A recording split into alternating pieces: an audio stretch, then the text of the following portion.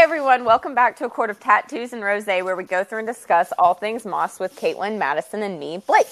This is our 34th episode. Last week we went over chapters 46 and 47 of A Court of Mist and Fury. This week we're diving into chapters 48 through 50, and I'm going to lose my shit, guys. Oh my god, I'm so excited. Okay, so remember, spoilers and cursing are requirements in this podcast. You've been warned again. I don't really have an extra spiel because we have a lot to get through today. Okay, so Caitlin, Fan Theory Friday. Let's kick it off. All right, so this week's Fan Theory Friday actually came from a conversation with Library in the Country, and the question was, where did Amren come from, and what world is she from? We got a lot of different answers, but one of the main ones that we got was the Crescent City. Like, that she was Adis's twin, Asteri's missing sister, or one of the fallen angels. Or before, like, Hunt's time. Another theory that we got is that she... Yeah, Blake has a lot of thoughts on that. Yes, she does. Okay, first off, this question. I love this question. Okay, so, one, if she's, like, Adis's twin and she's, like, a princess of hell or something, or not even... She doesn't even have to be his twin. She could just be, like, one of the princesses of hell or something. Fucking dope. Okay, dope. I like the idea that she's the missing Asteri. She talks about her family, they got, like, really powerful, and her curiosity got her, and, like, that's, like, the way she's described, like, how you almost get the sense that, like, her family was, like, harsh, or, like, I don't know, like, very, very powerful, but, like, not necessarily, like, the greatest, like, loving family that she's found with the inner circle, and that's the vibe that the Asteri give me, so that one would be dope to me.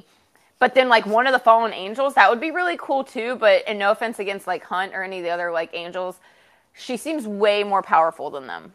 That's true. That's what I was going to say, because, like, they just seem to be on a different level. Yeah. So, like, I definitely think if she's from Crescent City, I think she's either the missing Asteri, she's a princess of hell, which would be so cool, or, like, something that we don't even know of yet. Maybe from the islands, for their, like, version of the underworld, like, something there. A lot of people said that she was from something that Moss hasn't even created yet. Yeah. Which, like, I could see. But, you know, she did mention, like, she's casually mentioned, at one point she said she wasn't going to, mix the worlds, like, they weren't going to, you know, combine. But then she kind of made hints more recently that she was going to combine them, and I think Amren would be a very good way to kind of loosely tie them. Oh, yeah, that was, like, I think it was last Friday's, where she confirmed, like, that when Aelin was going through the word gates, she not only saw Valaris, but she saw Crescent City. She confirmed that, and, like, there's a lot that could be done there. So another one was an angel from the Old Testament. Someone got very in-depth about the language. The language with it, which I could definitely understand. And then we also had a few from the Throne of Glass series. There are a few, fair warning, there are a few that Blake did not like. So, like, granted, I don't love what it says about Amren. So, like, I don't love these, but they're kind of cool. They are. Cool. Fuck off. So one of them is she's a vlog. First off, if she's a vlog, she's not. Valg. It's Valg. It's Valg. I was like, did you write vlog on here? I did write vlog. You wrote vlog. Okay, it's Valg. She wouldn't just. Okay. First off, she would not just be a Valg because they're like foot soldiers. She would have to be one of their queens, and it's still stupid. Hate it. Yeah. She's not evil, damn it. Oh, okay, so correct me if I'm wrong, because it's been like a hot minute since I read the Throne of Glass series. But there is a sister that we have not met, like one of Mav's sisters that we have not met, correct? That she, like, references? Yes. Yeah, because the lie is that Mav was the sister of the other, like, the actual, but that's a lie. Yeah. So then it was her sister her actual sister that she mentions, but she wouldn't have been a queen because Maeve wasn't a queen by birthright. She married the king. So she does have a sister. Yeah, she does have a sister. Yeah. That's what I'm saying. Fuck. But, like, it was, like, briefly mentioned. This is Sarah J. Maas we're talking about. Everything has a meaning. Yeah, and they always said that, like, they also had, like, the princesses who were always more powerful than the princes, too, as well. And they're rare. Now, yes. I hate this series, but love it as well. I agree with you. So she is one of the assassins that killed Aelin's parents and, like, needed to disappear into another world. I mean, kind of a cool theory, but also I feel like, here's my thing. Here's why it's a cool theory. However, I feel like she's too powerful for her to just be like a casual assassin. Exactly, because like, that would have been a foot soldier, because that's what Aelin kind of mentions, is like the smell, and what she remembers from that night was more like, it was one of the, was it a Valg foot soldier or a Valg prince that killed her parents? I think it was a Valg prince. Okay. Yeah. So then, I mean, yeah, I agree that she wouldn't just be an assassin. Yeah. I'm going to hold to my guns that Amren's not truly evil, because that would be like an evil plan in play. She wouldn't just go along with that. We've seen that if she doesn't agree with a plan, she fucking says it, even to Rhys, the most powerful High Lord, where she's like, maybe stupid. She was forced into the plan in some way. Yeah, maybe. That's a possibility. But then my next thing is, like, this would be the catalyst for why she had to disappear, but we've already heard, I mean, granted, she could have just lied, but it seems silly that would have been set up that way, that she did not mean to fall through into Prynthians, like the world of Prynthians. Mm-hmm. She, like, was too curious and fell through. So it wouldn't line up with the story we know, but again, she could have lied if she was on the run and, like, ashamed of what she did. But I don't see Amren lying. No, she's very much also, like, doesn't sugarcoat and just says what she's thinking. But also, should we like think about the fact that she's been in jail, like in prison in the bone? What is it? The bone prison? Well, no, that's the bone carver you're thinking. Yeah, but like you're just thinking of the prison. Yeah, it's that she was in there for a very long time. But I got the feeling she was in there because when she came over and became trapped in the body, I have a feeling she was very disoriented and probably did, like, have some, like, kind of break, that they literally just locked her up because they're like, what the fuck are you? But again, I think this goes back to, like, time. Like, she was in there for a long time. And I know that the worlds, like, don't correspond that. Oh, like, I see what you're saying. Like, yeah. Like, Throne of Glass is a little bit of, like, not necessarily a newer world, but in the terms of, like, Aelin, that was, like, 18 years. And, like, when Aelin fell through the different worlds, Rhys and Feyre were together, and she was pregnant. And she was pregnant, so it was kind of like... The times don't make sense. The timelines kind of don't make sense. Especially because if she fell through and saw Crescent City, and I don't know if SJM, like, confirmed it was, like, modern Crescent City, because if she fell through and saw Crescent City, think of all the freaking technology in Crescent City that was, like, different from their worlds, like guns, cell phones. So, like, I definitely think that if she does link the worlds, they're in different, literally, like, it's almost like the Marvel multiverse. They're different, like, in time and space, everything. What? I don't know that. I don't know Marvel Universe. No, the multiverse. No. I don't know what that is. I understood that. Thank you. I don't. Disappointed. And then this is actually one of my favorite ones, is that she is one of the gods from Throne of Glass. Like, it's Diana, because she has the silver eyes. So... God, Diana was such a bitch, though. Yeah. No, but I think... But it makes sense. The eyes, the eyes is, And the power would make sense, because they're... And didn't they literally just, like, kind of, like, disappear from the world? Yeah. Yeah. And, like, also, like, she was a god, so she didn't really necessarily need to, like, eat or, like, drink to survive. But she does need the blood to see, but that this is a wrinkle, because she does need the blood. But that's because she took over this, like... The body. That's true. That's probably why she needs it. That's true. Okay.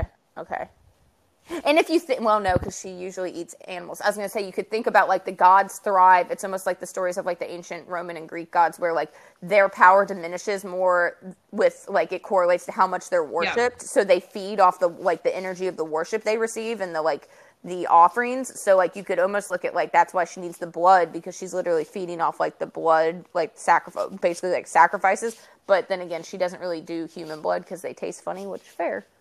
So, like, I guess that doesn't quite make sense, but, like, yeah. That does make sense, though, since she trapped herself in the body, that it would do that. Interesting. I don't know, man. There's so much she could be. Yeah. I kind of like the idea of just never knowing, though. That just, like, SJM just never confirms it, you know? Yeah. And we just kind of keep going with it. I don't know. I guess we'll see. Maybe we'll learn more. All right. Okay. Madison, you got it. Recap. Here we go. I like the stretch. I like getting the mood, you know? I got to get in the mood because my chapter's up first, too. So. And it's spicy. And it's, woohoo! Okay. So. Of course it is. Here we go. We're pretty much training in Siberia. Or just like the coldest part of the Illyrian Mountains. Either way. Which loathe the cold weather. Rhys and Feyre training.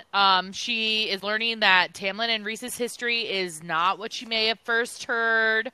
Understatement there. Tamlin is pretty much a true ass.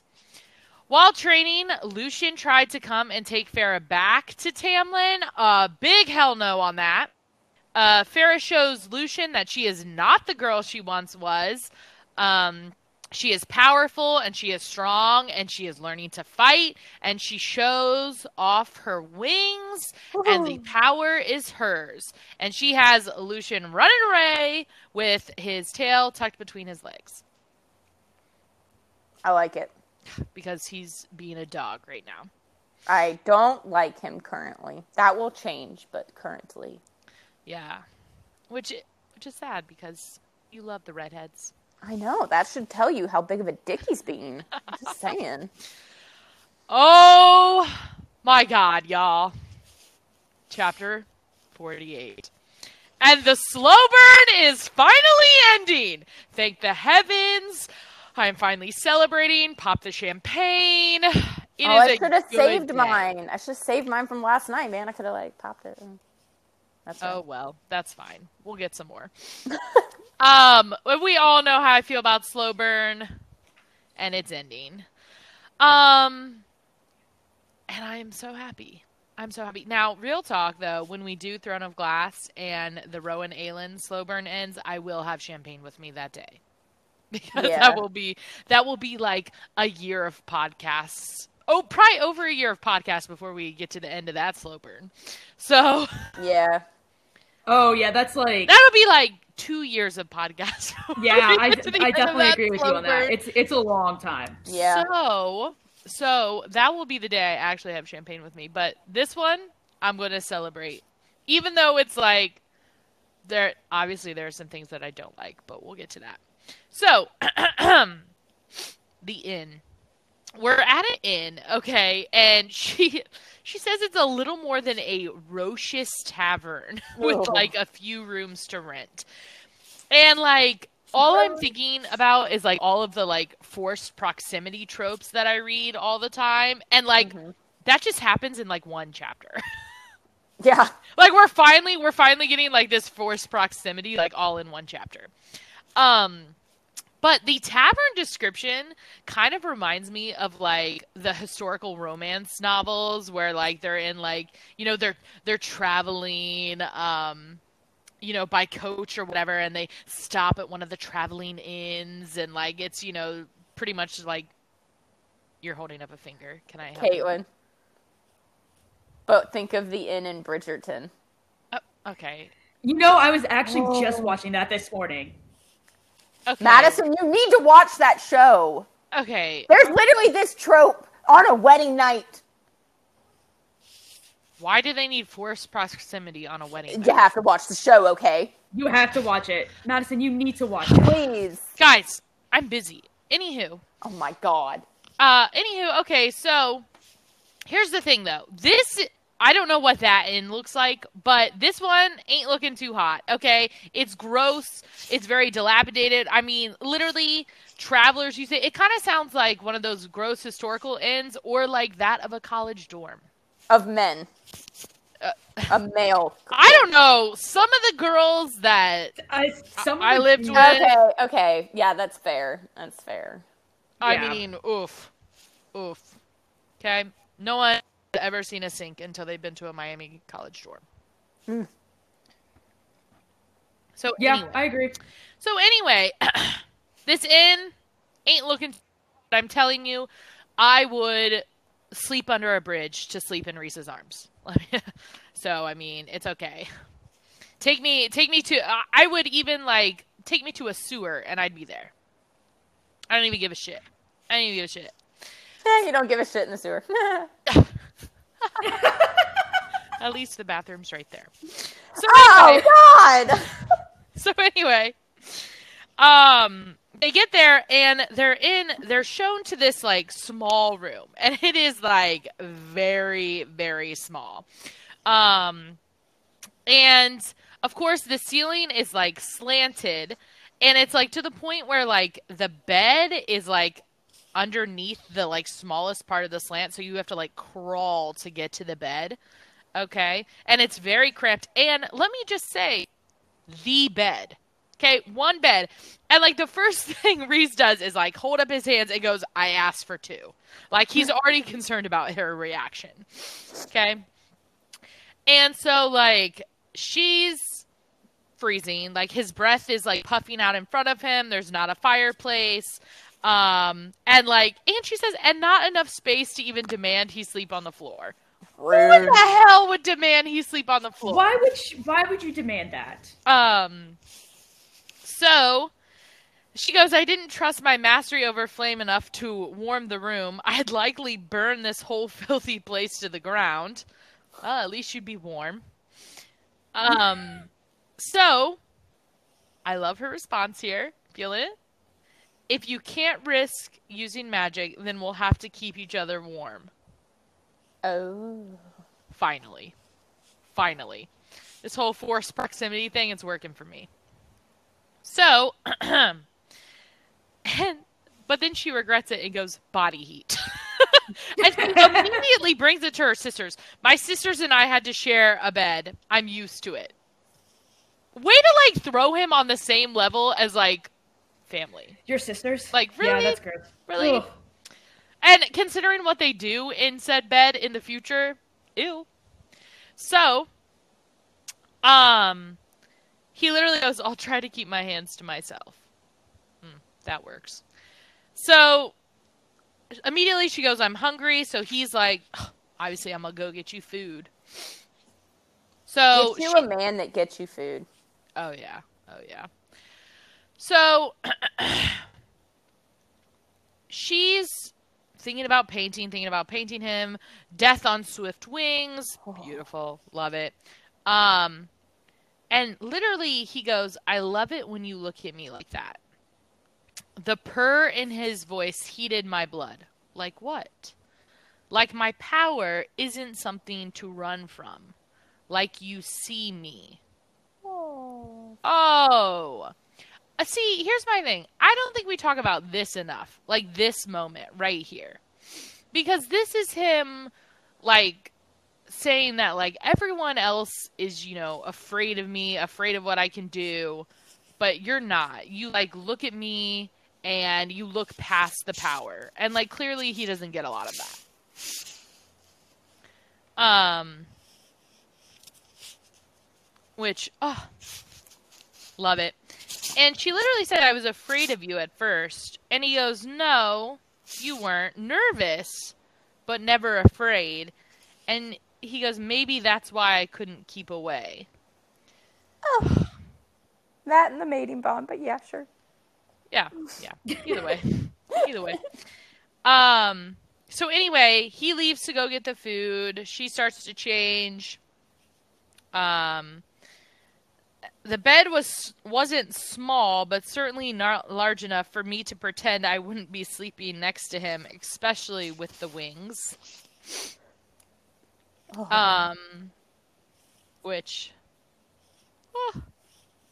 wings. Love it. So then she starts thinking about Lucien and Tamlin, obviously, because we just had this interaction. I know. We just had this interaction, and she's like, this is... Remember way back when, a couple weeks ago, I was like, it's a little naive of her to send a note and think that's going to work. Well, especially when Tamlin didn't realize she could read or write. She goes, I sent that note to Tamlin, and he'd chosen to ignore it. Well, I think we should have just expected that. Like, I don't know. Just as he ignored or rejected nearly all of my requests, acted out of his deluded sense of what he believed was right for my well-being and safety. Okay, yes, why didn't we have this thought when we thought, oh, write a note to Tamlin? Okay, everyone remember that line right there that Madison just talked about how Tamlin acted unilaterally because he thought it was in her best interest. Keep that in mind for my chapter. And Lucien had been prepared to take me against my will. Fucking Lucien. Man, Lucien, not your finest hour. Not your finest hour. So, this next part, I love. I absolutely love. Okay? Because I think this is the first glimpse that we get of her seeing Cassian and as more than just like friends or like generals. Yeah. I think she's like finally seeing them as like more meaningful and more important in her life, because then she says Fae males were territorial, dominant, arrogant, but the ones in the spring court, something had festered in their training. Because I knew deep in my bones that Cassian might push and test my limits, but the moment I said no, he'd back off. And I knew that if I had been wasting away and Rhys had done nothing to stop it, Cassian or Azriel would have pulled me out. They would have taken me somewhere whenever I needed to be and dealt with Rhys later. This just makes me want to cry because I remember the lake scene in A Court of Wing and Ruin when they that scene fucks me up every time. Oh my god. I missed you too, Feyre. I know. But like, this is the moment where I think she's beginning to see them. Mm-hmm. Like, they're not family quite yet, but they're becoming family. Yeah. You know? I think they are, for their perspective, she's family already. Oh, 100%.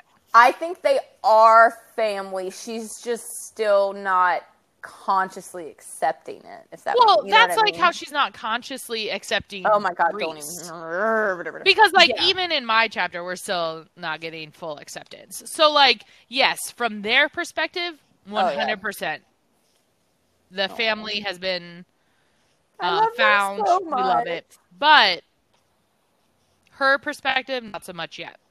But I think this is the first part of her admitting that, though. Mm-hmm. Like, giving us this little hint here. But she says, but Rhys would never have not seen what was happening to me. Would never have been so misguided and arrogant and self-absorbed.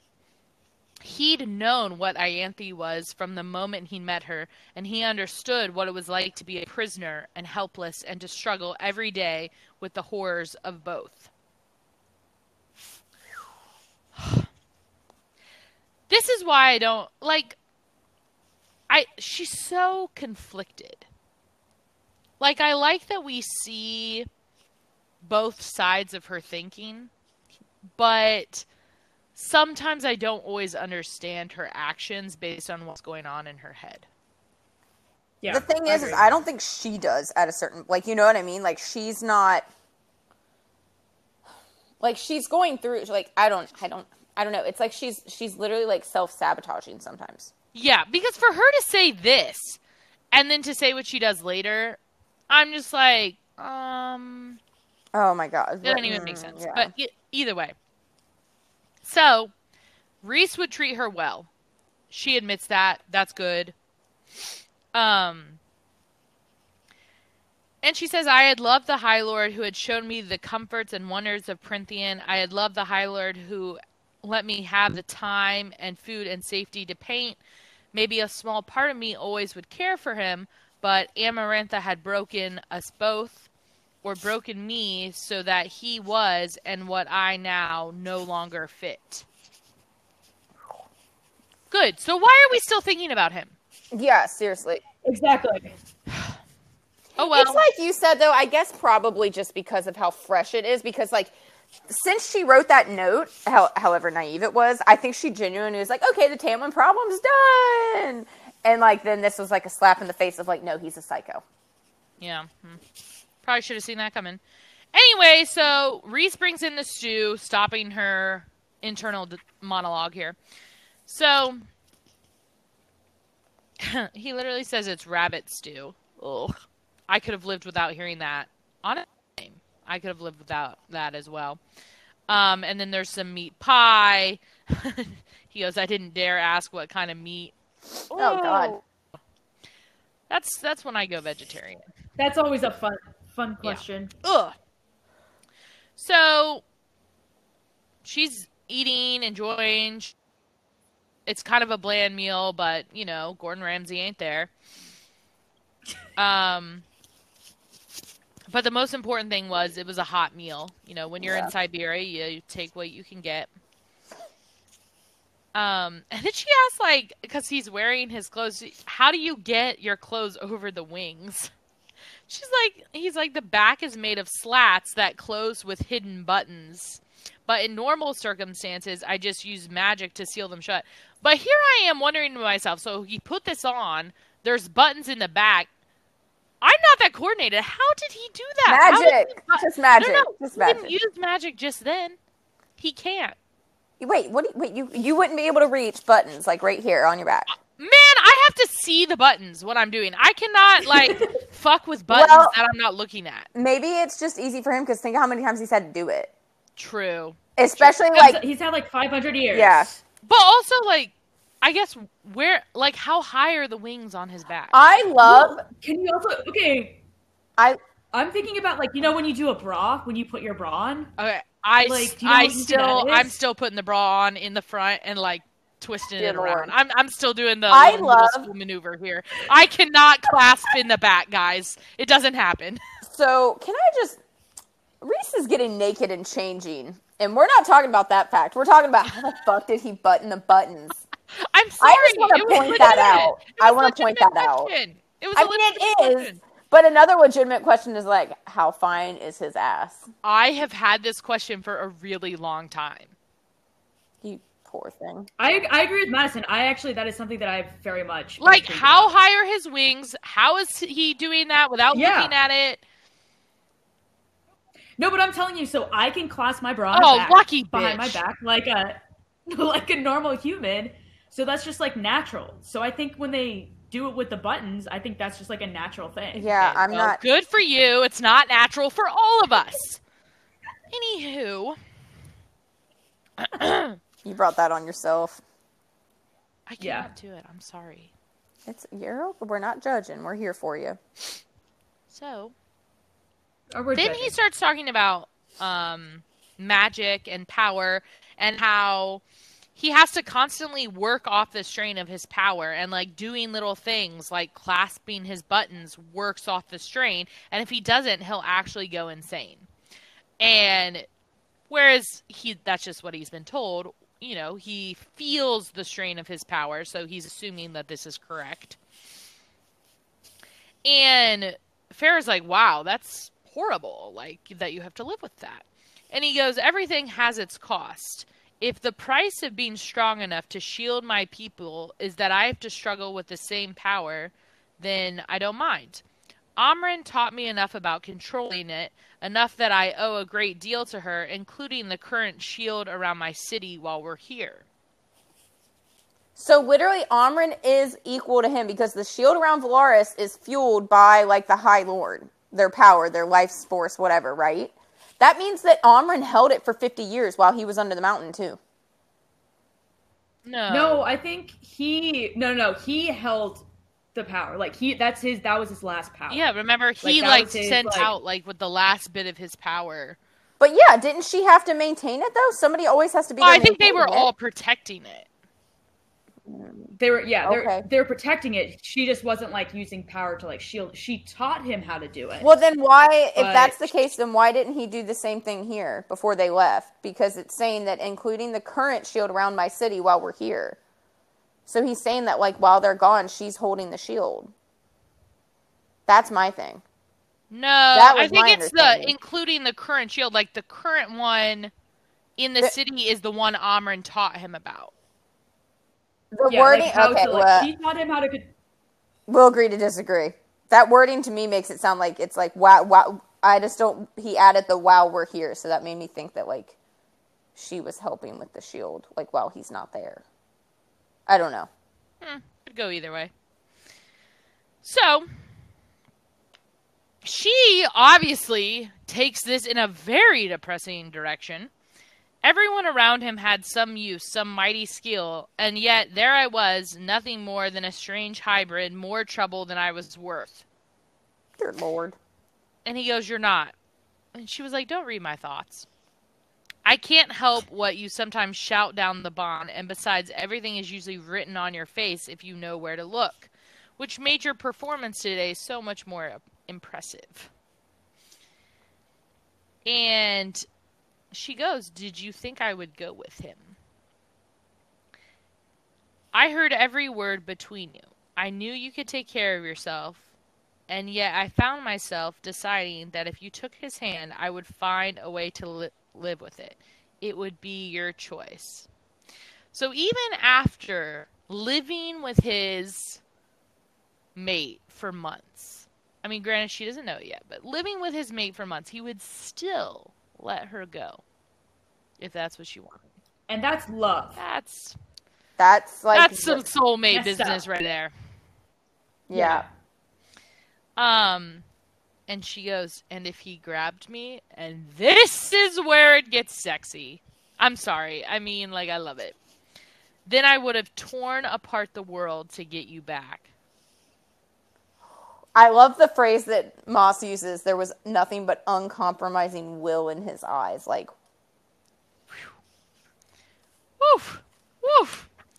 I saw a TikTok the other day that literally it like said at the top of it, and his eyes darkened, quote, and then it said, we all know where this is going. And I was like, how true is that? Like, literally, how true is it? Like, every time there's going to be some sort of like sexual scene, it all starts with, and his eyes darkened. But at least Moss like spices it up.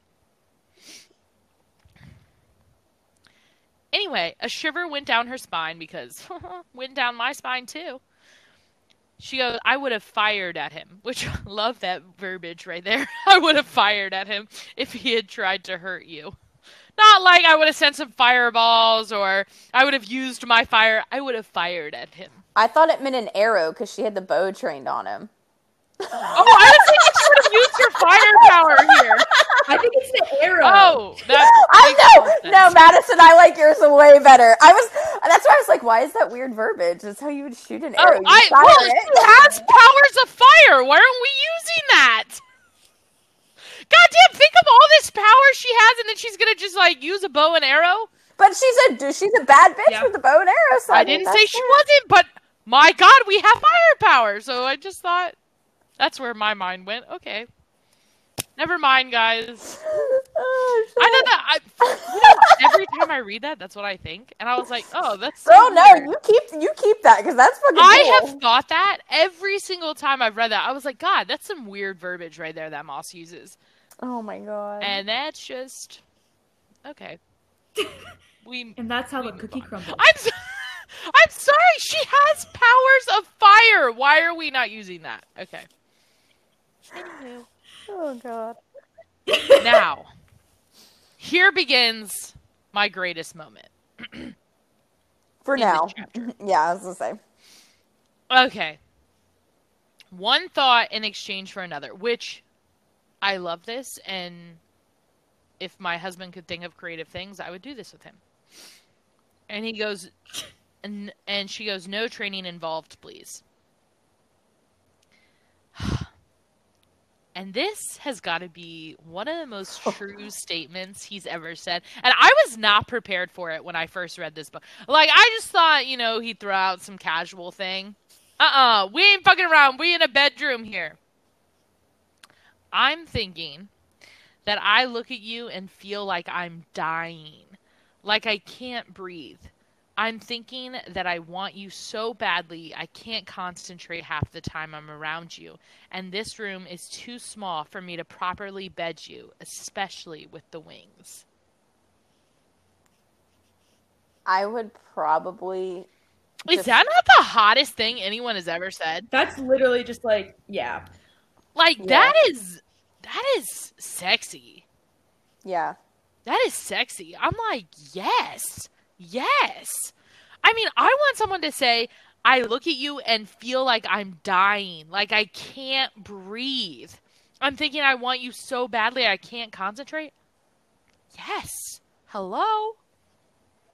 Yeah. And me being the person that I am, I would actually be like, okay, I can do this. That would be your response. Actually. Okay. Well, honestly, it probably would be my response. I would literally just stand up and undress. I literally think that would be my response. Be like, okay. I mean, I'd say something eventually, but my first response would literally be physical to the point of like, I would have to like show physically that be like, yep, same. We're on the same page. Yep. And so here I am though.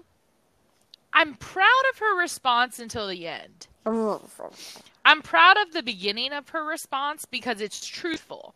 And I like that she doesn't, like, bypass her feelings. But the end of it, I'm like, damn it, girl. You've grown so much. You have so much more confidence. What the hell is this? So her response to this, I'm thinking that I can't stop thinking about you. And that it's been that way for a long while. Even before I left the spring court. Now, if we could have just ended there, that'd have been great. Beautiful. That'd have been great. That's so beautiful. That's truthful. I love it. It's grand. But then she adds, and maybe that makes me a traitorous, lying piece of trash. You stupid bitch. And he goes, it doesn't. It interrupts that. Because, I mean, who wants to hear their, mate talking bad about themselves? Especially when it comes to, like, they're talking bad about themselves because of how they feel about you. Man, that's like a knife in the heart, man. And she goes, but it did. I'd wanted to see Rhys during those weeks between visits and hadn't cared when Tamlin stopped visiting my bedroom. Tamlin had given up on me, but I'd also given up on him. And I was a lying piece of trash for it. I don't understand how she's a lying piece of trash because he'd given up on her too. Yeah. He started this whole... She's just way too harsh. Like, she's just harsh. Yeah. Herself. And I'm like, where's the confident girl we've been seeing? Like, where did she go? I get it, nervous, like, potential naked Rhys coming, but let's still be confident. So she crawls into bed, tucked up against the side of the slanted ceiling, shimmied beneath the quilt.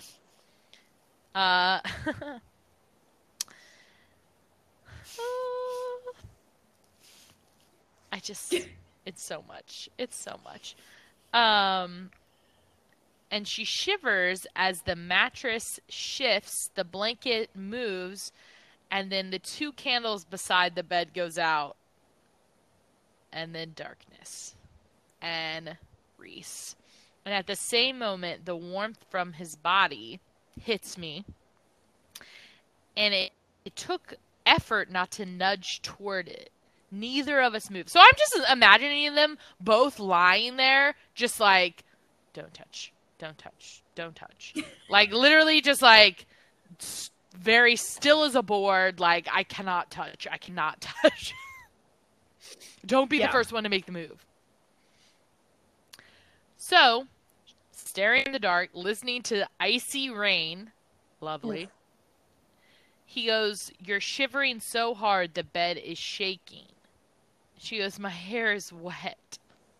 Yeah, that's why. Okay. Sure. Rhys is silent, and then the mattress groans. It's almost like the mattress knows what's going to happen. But the mattress groans, sinking directly behind me as his warmth poured over me. No expectations, just body heat. And she scowls at the laughter in his voice because he's got to know that there's no way that this is just going to end in body heat. Oh, yeah, definitely. Like, he knows of the mating bond. Like, you're not just going to lay in a bed in the dark next to your mate and ain't nothing going to happen. After you've just admitted to each other that You can't stop thinking about each other. You're dying. You can't breathe. Like, really? You just admitted these feelings and now you're just going to lay there for body heat? I just don't think it's going to happen. Yeah. So, and I love this. I love how they lay next to each other. Mm-hmm. Like, I literally love this. His broad hand slid under and over me, one flattening against my stomach and tugging him against me, the hard warmth of him, the other sliding under my ribs and arms to band around my chest, pressing his front into me. He tangled his legs with mine, and then a heavier, warmer darkness settled over us, smelling of citrus and sea. I lifted a hand towards the darkness and met with a soft, silky material, his wing cocooning and warming me. Ooh. Is there a better way to sleep? I just don't think so. I don't think so. No. I love that positioning. I mean, if you're going to spoon, that's the way to do it. Yeah. That's the way to do it. But then, you know, if you're going to spoon with a fae with wings, cocooning over the body, yes. Yeah, that's a must. Okay. And obviously we already know that the wings are very sensitive. Okay. And he goes, your finger is very cold. He grits out.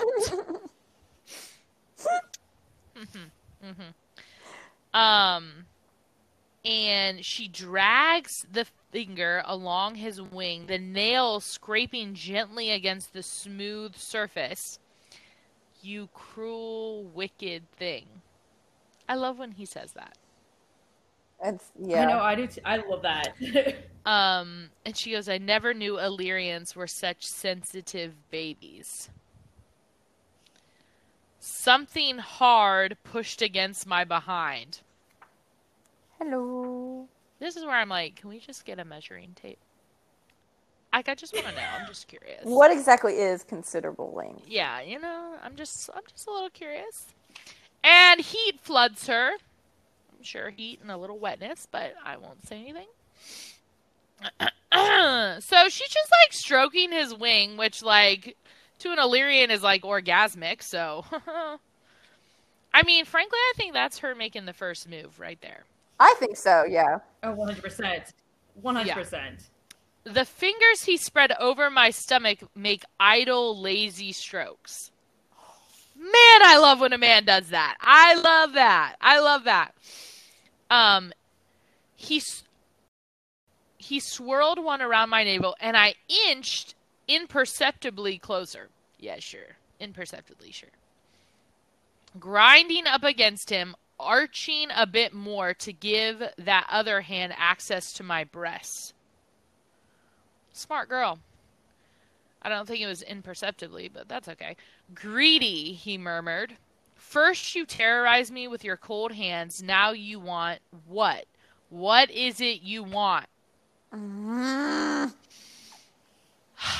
This begins my frustration. Because we just talked about how great Rhys is. We just talked about how he's way better than Tamlin. We just talked about how she's been wanting him since before she left the Spring Court.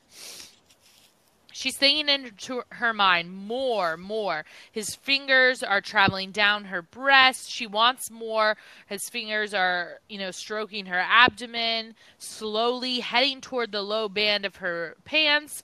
But he says, what do you want, Feyre? He's not going to do anything she doesn't want. Yeah. He wants, verbal consent. Good job, my man. And he nips her earlobe. Cute. And she cries out a little, arching fully against him. Where's the fan art of this? As if I could get that hand to slip against where I actually wanted it. I knew what he wanted me to say. I wouldn't give him the satisfaction of it. Not yet. Why? Why? That's what I don't understand. That line right there. I wouldn't give him the satisfaction of it. Not yet. She's scared. I don't know why, but she is.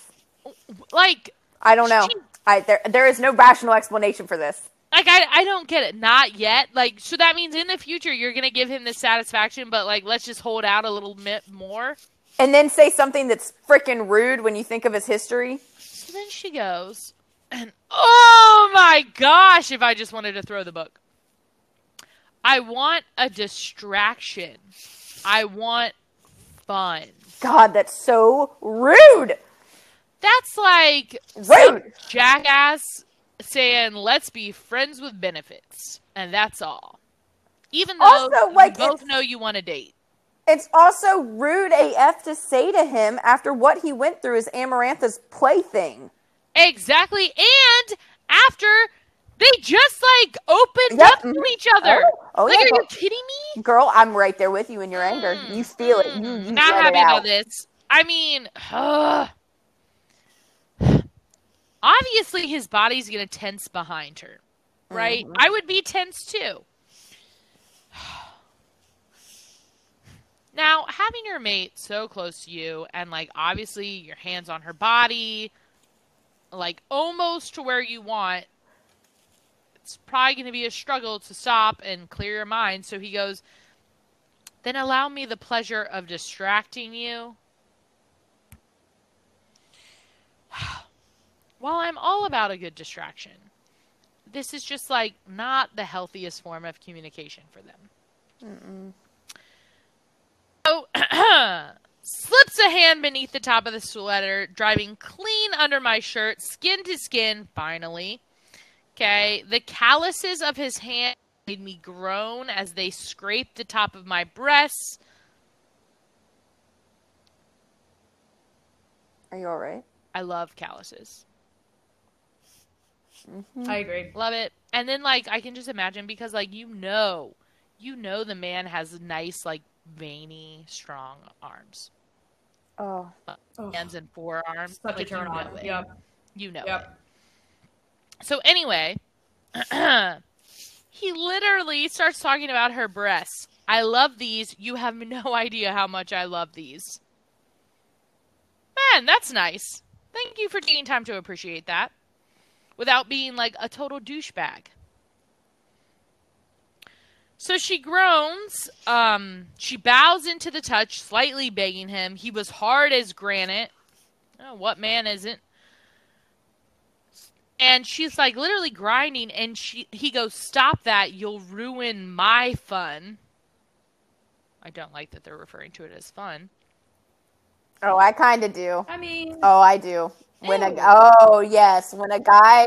I see no issue. No, No, this isn't. Why? No, we just had this discussion. But if they're going to proceed this way, I'm saying this is still hot. I didn't say it wasn't hot. I just don't like that they're referring to it as fun. I mean, we're about to get, like, down with a High Lord. Like, okay. It's hot. I just don't like fun. Okay, so she began twisting, reaching for him, needing to just feel him. But he clicked his tongue and pushed himself harder against me so there was no room to even slide. I want to touch you first. He said, his voice so guttural I barely recognized it. Just let me touch you. Oh. It was enough of a broken plea that I paused, yielding to his other hand. Then she remembers things. She goes back, remembers some of his best fucking lines. I can't breathe when I look at you. Let me touch you because I was jealous and pissed off. She's mine. Some of his best lines. Oh. So she shuts out those thoughts, the bits and pieces he'd given me. Bitch. The hints he'd given her. Rhys slid his finger along the band. A cat playing with its dinner. There you go. I don't own a cat, so I don't know. Is that... No, that's... I don't know. It's... Cats in the wild. Yeah, they'll play with things before they, like, attack. Okay. Yeah.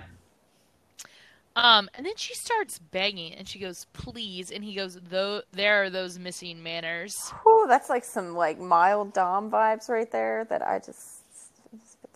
I love that you just said that. I'm so proud of you. Why are you proud, man? That's true. I'm just so proud of you that, like, I wasn't even the one that brought that up. You're welcome. So anyway, his hand trailed beneath my pants. The first brush of him against me dragged a groan deep from my throat. He snarled in satisfaction. This is so animalistic and sexy that I love it. Yep. The adjectives and adverbs and verbs that she is using here are just like the most beautiful collection.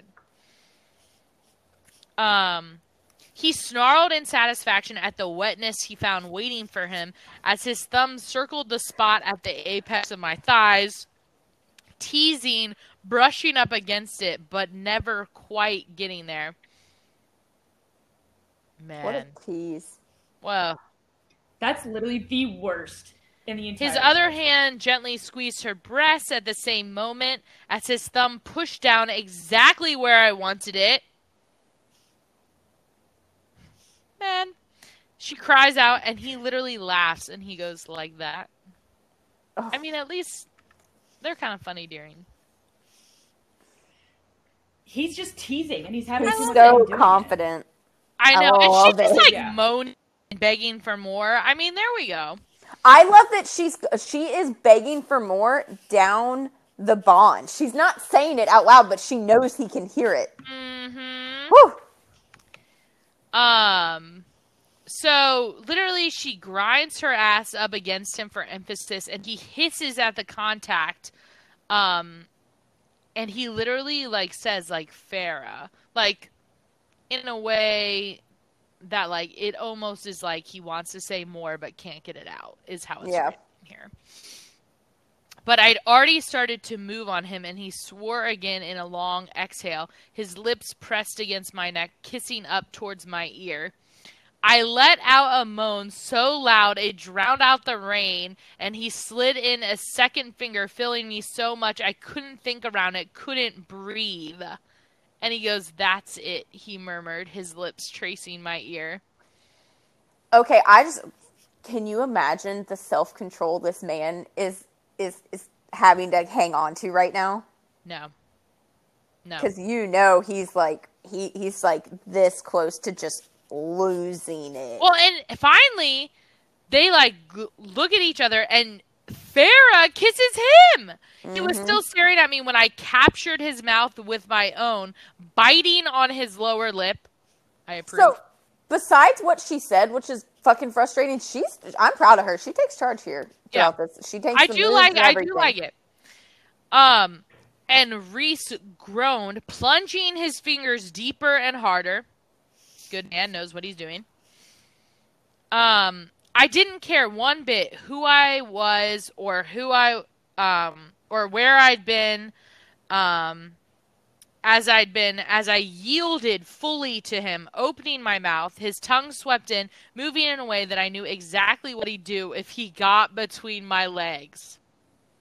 Oh man. Oh man, oh man, oh man.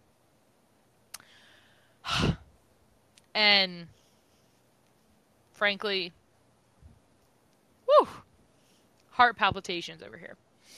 So, his fingers plunged in and out, slow and hard, and my very existence narrowed to the feel of them, to the tightness in me, ratcheting up every deep stroke, every echoing thrust of his tongue.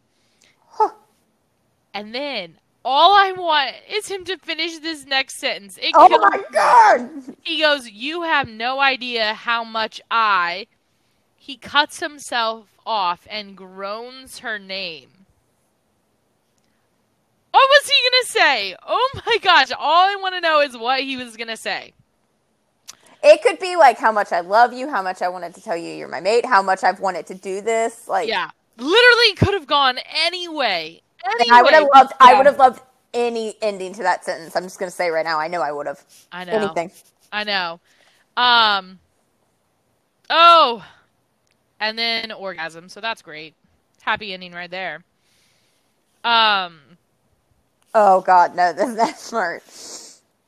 Oh God, I forgot about the after that what he does until I was rereading for today, and I was like, oh God, yes.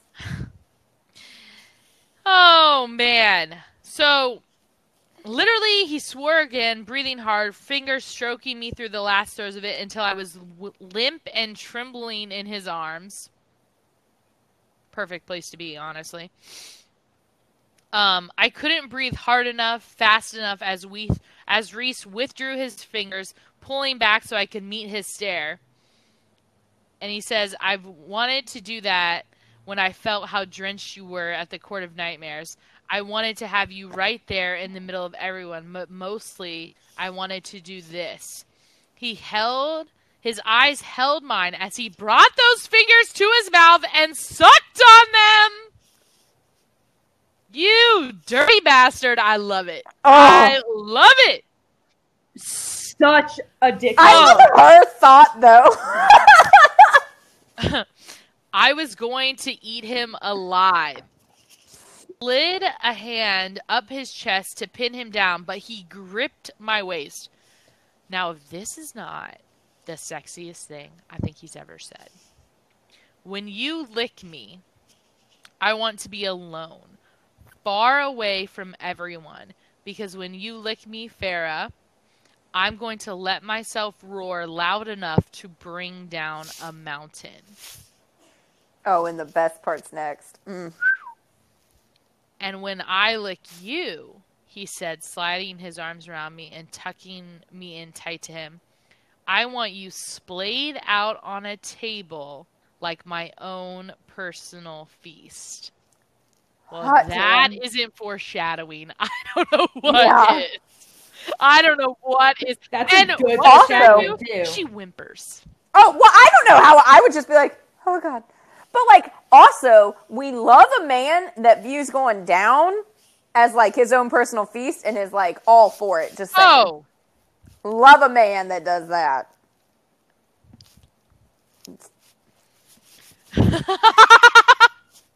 Okay, anywho.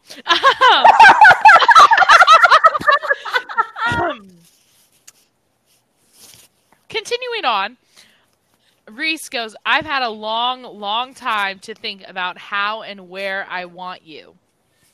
I have no intention of doing it all in one night or in a room where I can't even fuck you against the wall.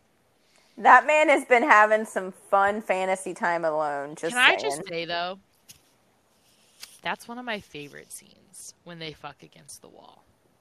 Yeah. Starlight. That's the Starlight. That and Chapter 55 almost equal to me. I mean, Chapter 55 wins out, but that one, close second. I think that's what makes Frost and Starlight. That's the only chapter. Oh my God, I love that book. I liked it. I mean, it was a little odd because, like, we kept, like, switching perspectives and, like, we hadn't done that yet. I love the switching perspectives. I love doing that, but it was just so odd because we had not done that. And you're so invested in Feyre's point of view after the 3 books that it was, like, I was resistant to it at first, where I was like, give me Feyre back. But then they cuddle up, love the spooning, and then they sleep. And that. But before she falls asleep, she notices the considerable length of him. Again, where's my measuring tape?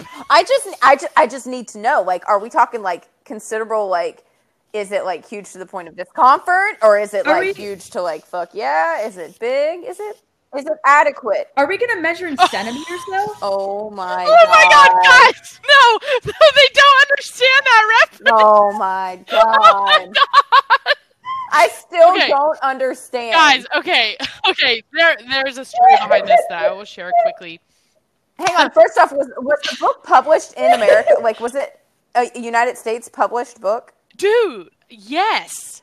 She's literally an author from Ohio. Okay, listen. It would be an Ohio person. Jesus. But they used it. She was using it because it was set in Europe. The books that she writes. All right, listen, let me tell you guys. So I read this author. I kid you not. It's a KU author. So, like, obviously there's some, like, interesting things going on. It's, they're really cute stories. But let me tell you, I've never read a story where, like, the exact dick size is measured out and said to me. In centimeters! No. Okay, yes, but like also in inches too, because the American version, she writes them out in inches. I only sent you the centimeters one because I thought it was the weirdest thing I ever read. But like she wrote some ones where they're set in like Europe, and she literally, the quotes are like, and his, I don't know what, like, what was it, like 9 centimeter long dick or something? Yes, and I'm like, just like, why did we even just say long, or just say like, you know, considerable length? Yeah, like why are we like? Wait a second, was it really? Hang on, was it really 9 centimeters? Because that's only 3.5 inches. No. No, I just made something off the top of my head because I don't understand centimeters. We don't use them. So anywho, it was just like I'll find it because I know I have it in my screenshots. And I'll interrupt Caitlin's chapter to like tell you guys. But it's just like it's the weirdest thing, and like I read it and I'm just like, LOL. Like I can't believe I'm reading this. Okay, but anywho, that was what I was gonna say. I thought we were gonna talk about the demon book that I just read, but we're not. No. Sorry. No. So after Madison's fun chapter, dude, these chapters literally go up. You got some spicy time, you got some deadly times, you got a big bomb. That's moss for you. It's just a consistent graph. So the way we start off of the chapter is Feyre wakes up warm, rested, calm, safe, interested. No nightmares. Weird. So, no nightmares. With Rhys's arms banded around me, his breathing deep and even, and I knew it was just as rare for him to sleep that soundly. What? Peacefully. I found the quote. How many centimeters? How many centimeters? 25. Oh, hang on. Now I just need to know. That's 9.8 so that's inches. like, okay, so listen to this. I'm not going to read the first part because that's funny. I wasn't ready for what I found. Callum was wearing nothing under his kilt. Scottish. And staring back at me was a 25 centimeter monster cock, which was twice as thick as my own. And will this even fit in my mouth? I was thankful I didn't see Callum first, or I would never have let him take my pants off. So, anyhow, those are some little excerpts I just send to share, just for like fun times. And they always come in at the weirdest times. Like it's either like 3 a.m. or it's like I'm sitting here eating breakfast, sipping my coffee. It's literally like midday. I'm on a work call and a fucking Listen, text I was just like, how often do you read it? Like, literally, what person looks at a dick and is like, yep, 25 centimeters? Like, no one does that. So, like, I think it's the funniest thing when I read, so I have to screenshot it and, like, send it. And every single one of her books, it's like that. I kid you not. And I'm just like, no one actually does that in real life. No one's like, oh, I know exactly what it is. And, like, literally, she wrote one, and it was an American one, and she's like, it was 8 3/4 inches. And I was like, and no one knows that. No one does that. No one's like, yeah, 3/4 inches. Like, no one. But I'm sorry. Okay, moving on. Yes, moving on. God. We digress. I can't believe I just had that. And so Feyre also realizes that she is content to lay here with Rhys for the rest of her life. I mean, seriously, for fuck's sake. Like, why? For fuck's sake, man. What's going on here? For fuck's sake. And so, like, she turns to, like, Rhys and asks him the question, goes, why did you demand a week from me every month? And she didn't really want to know the answer, but Rhys is like, I wanted to make a statement, but I wanted to piss off Tamlin, and I, like, needed to keep you alive in a way that wouldn't be seen as merciful. Like, he knew that something would have been fucked He up. couldn't come off as, like, the kind type. He needed to keep his image. Yeah. To keep his mask, yeah. And so then also something he says, you know there is nothing I wouldn't do for my people, for my family. Like, isn't that, like, he's admitting that, like, she's his family? Kind of. Now. And she, kind of, but he also goes, but then she also has this, like, annoying sense. She's like, and I'd been a pawn in that game. But you weren't really a pawn. Like, he protecting you and wanting to be around you. Yeah. He didn't word it the best, especially knowing how she tends to think. Like, she takes things in the worst way possible. Like, he didn't word that the best. Yeah. And so he's like, rolls out of bed and they get ready to go. And Feyre goes, for a heartbeat, I'd wonder if I dreamed up everything that had happened last night. From the slight, pleasant soreness between my legs, I knew I hadn't, but maybe it'd be easier to pretend that nothing had happened. So we just bypass that. That's kind of how, that ends. Yep. And then we kind of end the fun part of the chapter. That's an understatement. Yeah, that's the fun part. That shows you what's about to come. Jesus. Yeah, exactly. That's the happy part. So they're flying the entire next day. She keeps looking up at Rhys to see, like when they pause, like, Rhys, like, opens his mouth but doesn't say anything. Like, she keeps noticing that. And then all of a sudden, so, like, Rhys is like, there is one more story I need to tell you. And all of a sudden, he gets because shot. of course, we're going to talk about the mating bond. You get shot. Yeah, a lot. Yeah. Literally, he gets shot a lot. Like, Feyre's like gets shot a lot. He, like, throws out his power, and, like, the thing is, like, Feyre's not screaming for herself. She was screaming for him. Like, and, like, that's, again, interesting. So she goes down, she falls down into the woods. Rhys kind of, like, throws her away to, like, make sure she's not caught, and she starts to, like, focus. Like, she's like, okay, I need to figure out how to, like, land. She didn't trust the shield that she put up. And she starts listening for Rhys. Like, she's trying to figure out where he is. They're poisoned. Dude, she goes into full-blown badass mode here. Like, she's like dope. No, she literally, yeah, and she literally becomes. I love that. She is. Oh, I love that. Yep, and so she is screaming down, like, the bond. She's trying to yell at him, trying to figure out where he is, and there's, like, nothing. So she becomes pissed. Like, she's, like, still screaming down the bond. Something that she does is that she gets, like, it was not, like, so she gets angry. And this is, like, really interesting. She goes, it was not hot anger that poured through me, but something ancient and frozen and so vicious that it honed my focus. The mating bond! Yeah, ancient and vicious. Yeah. Oh. Like, that's, like, oh my gosh.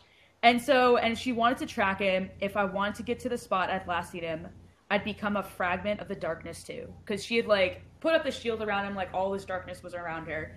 So she starts running through the woods. She goes, I was night and I was wind.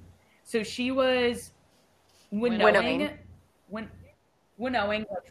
There we go. I was like, I don't really know that word. So she is winnowing. Now every time you're just gonna be like winnowing. So she's winnowing through the forest, like, picking out the ash arrows from the branches. She is picking them up. I love that she thought to go collect them because of, like, not just to track, but to be like, oh, I'm gonna fuck these bitches up with these. Her warrior instincts are just, like, popping out. Oh, I love it. Oh, 100%. And then all of a sudden, so what she's looking for is, she goes, I finally smelled Rhys. And the trees around me glimmered with ice as I spied his blood splattered on the branches. Oh, God. And so, well, the one thing is, she knows that it means he's still alive. Because he's still bleeding like this. If he wasn't going to be bleeding like this, there would have just been, like, a giant pool of blood. And Exactly. So they tried to hide his trail, but she goes, I would find that scent anywhere. Like, she loved him. Interesting. But like, it's like her huntress feelings starting to come out, and so she knows the scent, and she also realizes like, you know what? It's an interesting concept here. This entire scene, we just talked about how Rhys told her if Lucien had grabbed her, he said, I would go to the ends of earth to get you back, and he said it with uncompromising will in his eyes. This is her doing this same exact thing. Very true. Yep. So she's like, they're trying to cover the tracks. Again, she's like starting to smell it. She ends up like killing one of Tamlin's sentinels with an arrow. She fired at him. Oh my god. Yeah. Sorry.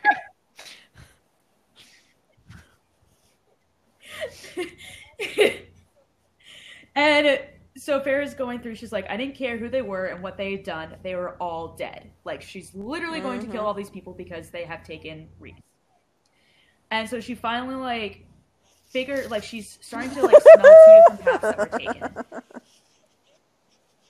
It's just like, they're so I just love this, where they tried to, like, throw her off, but there's a reason she can tell which one's right.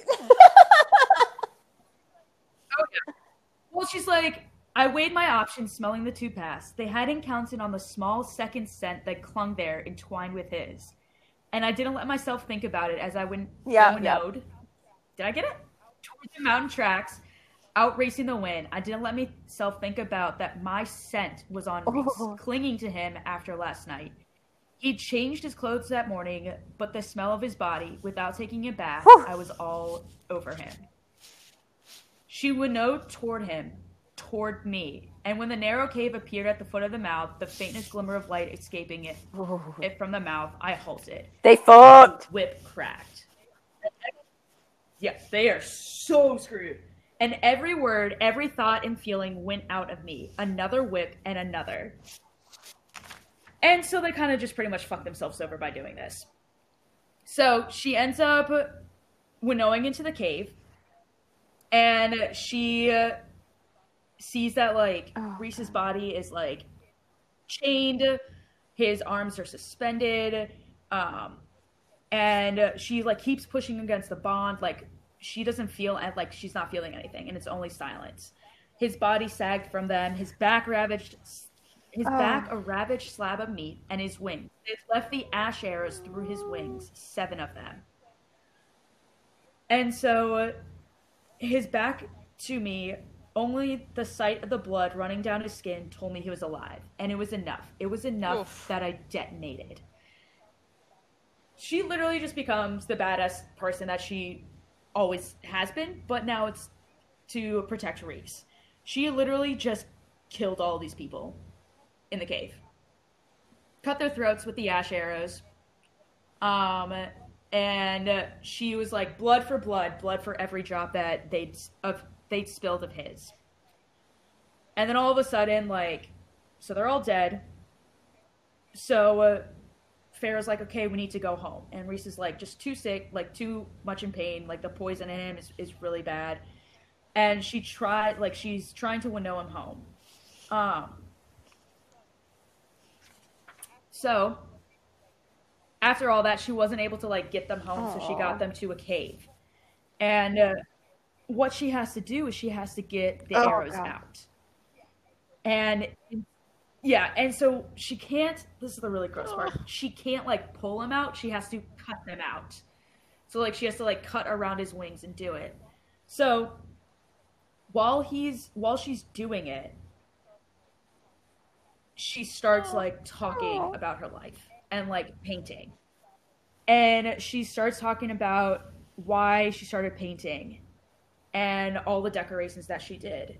And she goes, I painted flowers for Elaine on her drawer. Little roses, begonias, and irises. And for Nesta, this I actually thought was really cool. Like, this next paragraph. Nesta, I painted flames for her. She was always angry, always burning. I think she and Amren Weird. Yeah. Huh. was so weird. I think she and Amren would be fast friends. I think she would like Valeris despite herself. And I think Elaine would like it too. Though she'd probably cling to Azriel. Oh my god, the foreshadowing here where she's like, oh, they would like it. Like, Nesta wouldn't at first, but she would come to like it, and Elaine would like it. It's like, I wonder if they'll end up in Valeris. That'd be weird. Yeah. And she goes, I smiled at the thought at how handsome they would be together. If the warrior ever stopped quietly loving more, I doubted it. Azriel would likely love more until he was a whisper of darkness between the stars. And so, Rhys, oh my gosh. Rhys asks, what did you does think this make for you yourself? want to cry? And she goes, I know. She goes, I painted the night sky. He stilled. I went on. I painted stars and the moon and clouds and just endless dark sky. I never knew why. I rarely went outside at night. Usually I was so tired from hunting that I just wanted to sleep. But I wonder if some part of me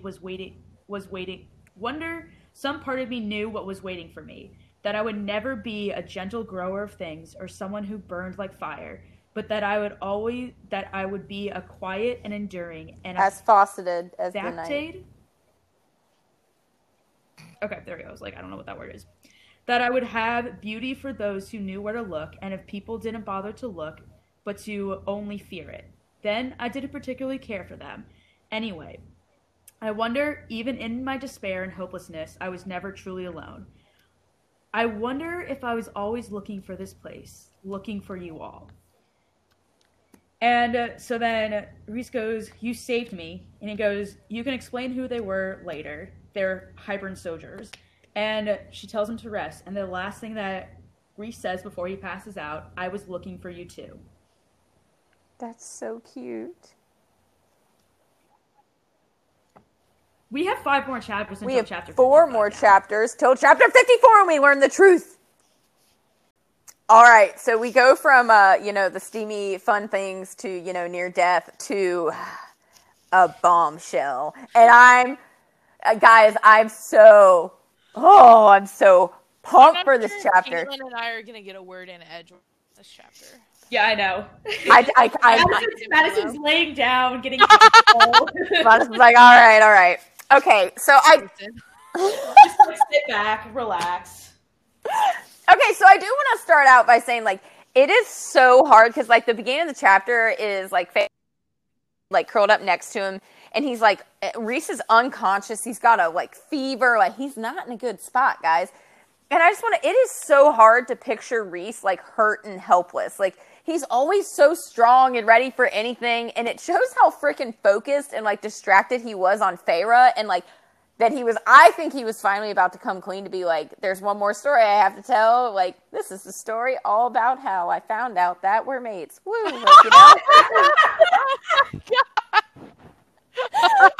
Oh my god. Sorry. But seriously, he was gonna come clean and he was so distracted because normally Rhys would have been wait, there's people. He would have sensed, you know what I mean? He was way too distracted. But also, I just want to, he's on his ass. I mean, granted, he had 7 different arrows through his wings, let alone the ones that hit his body. So I understand there's a lot of poison in his bloodstream, but this is some freaking powerful poison if it's keeping him on his ass, damn.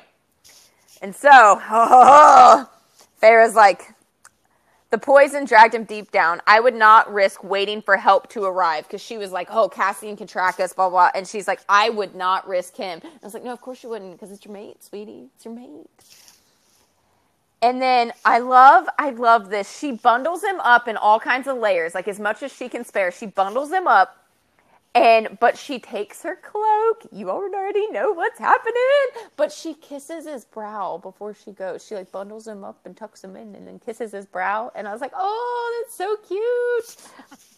And so she emerges from the cave. I like this. She's I'm trying, because when they were trying to get away and get to the cave for the night, she was hearing all of the monsters that are in the woods, because they're never out in the woods at night. And so she ignores all the tracks that are in the snow, because she's I don't even want to know. And she's what I was to hunt would be worse. And I was bitch, it's your best friend, all right? I get it. He's scary looking. It's your best friend. Come on, man. Come on. So she was like, oh, good. We're already near running water. You know what's happening, guys.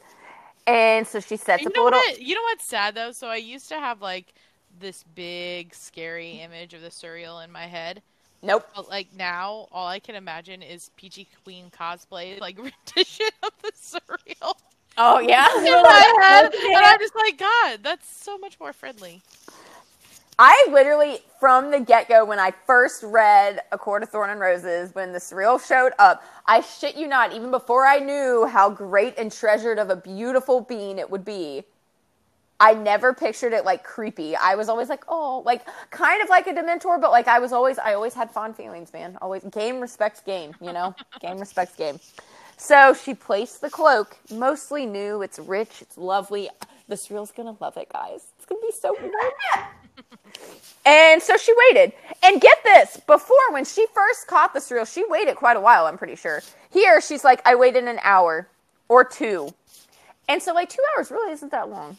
And she's like, I was about to start bargaining with the cauldron with the mother when a creeping, familiar silence fell over the wood. Rippling towards me, the birds stopped chirping, the wind stopped sighing in the pines, and when a crack sounded through the forest, followed by a screech that hollowed out my ears. First off, bitch, this Suriel knew what was happening. It let itself get caught. I love the acting here. Look at the dedication. Like, oh, I gotta screech, make it look real. I knocked an arrow into my bow and set off to see the Suriel. This is giving me life. And then, this is kind of rude, because she's like, it's horrific as I remember it. I was like, bitch, be nice, okay? Okay. So, just a reminder, poor guy's wearing tattered robes. That's why he needs the cloak. And his body's not really like skin. It's just like solid, worn bone. He doesn't have lips. He's got some buck teeth going on, some spinely long fingers.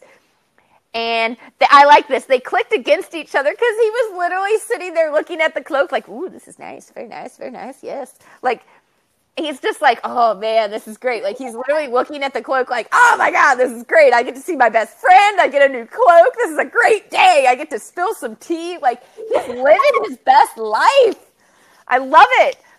So I like this. It just turns and he's like, Feyre, curse breaker. I'm like, yeah, man. And she's just like, I have need of you. And she's like, she feels the urgency, which I think is coming from the bond. She can literally feel how, like, dire the situation is. And I like this, because this shows that the Suriel is interested in her. Like, they're best friends, obviously. But, like, the Suriel's interested in her because he knew the impact she would have on all of Prythian. And he wants... this shows that Suriel is not bad, because he's trying to help her for the good of Prythian, okay? He's a hero, okay? Don't come at me with that villain bullshit. I will politely tell you to shut the fuck up, okay? So he's like, what fascinating changes a year has wrought on you, on the world. And she's like, oh shit, man, it has been like a year since I've been here, okay. And I like this because she's like, I have questions, and he's like, you have 2 questions. Like, let's be honest, like, he already knows.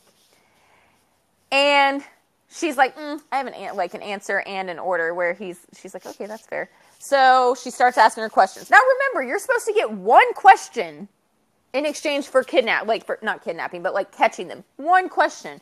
As we will find, I counted throughout this encounter, there are 9 questions from Feyre and a couple of actual like sassy like orders and statements. 9, okay? So don't tell me this Suriel's not here like trying to help her. Okay, I'm just saying. She had 1 and she gets 9. Come on. So what poison was used on the arrows? Bloodbane, okay? And she's like, I don't know what that is, but all right. And so she's like, okay, where do I find the cure? And the Suriel just is like trying to be all sneaky, even though he was going to tell her anyways. He's like, in the forest. Clever, because Feyre's in the forest, guys. Get it? Because she's the cure. And I like this. I think part of the reason their friendship is so great is because Feyre's so polite. Every time you say the cure, all I think is the Vampire Diaries. Like, oh, for fuck's sake. Oh, God, the cure. Okay. Sorry. That's what I was just thinking of.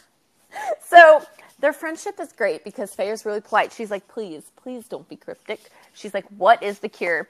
And so the Suriel just kind of looks at her and he's like, your blood. Guys, remember, it's Dawn Court coming in hot. Because he's like, look, your blood, it has like the healing gift of the Ward of the Dawn, like Dawn Court. And she was like, oh, wait, that's it?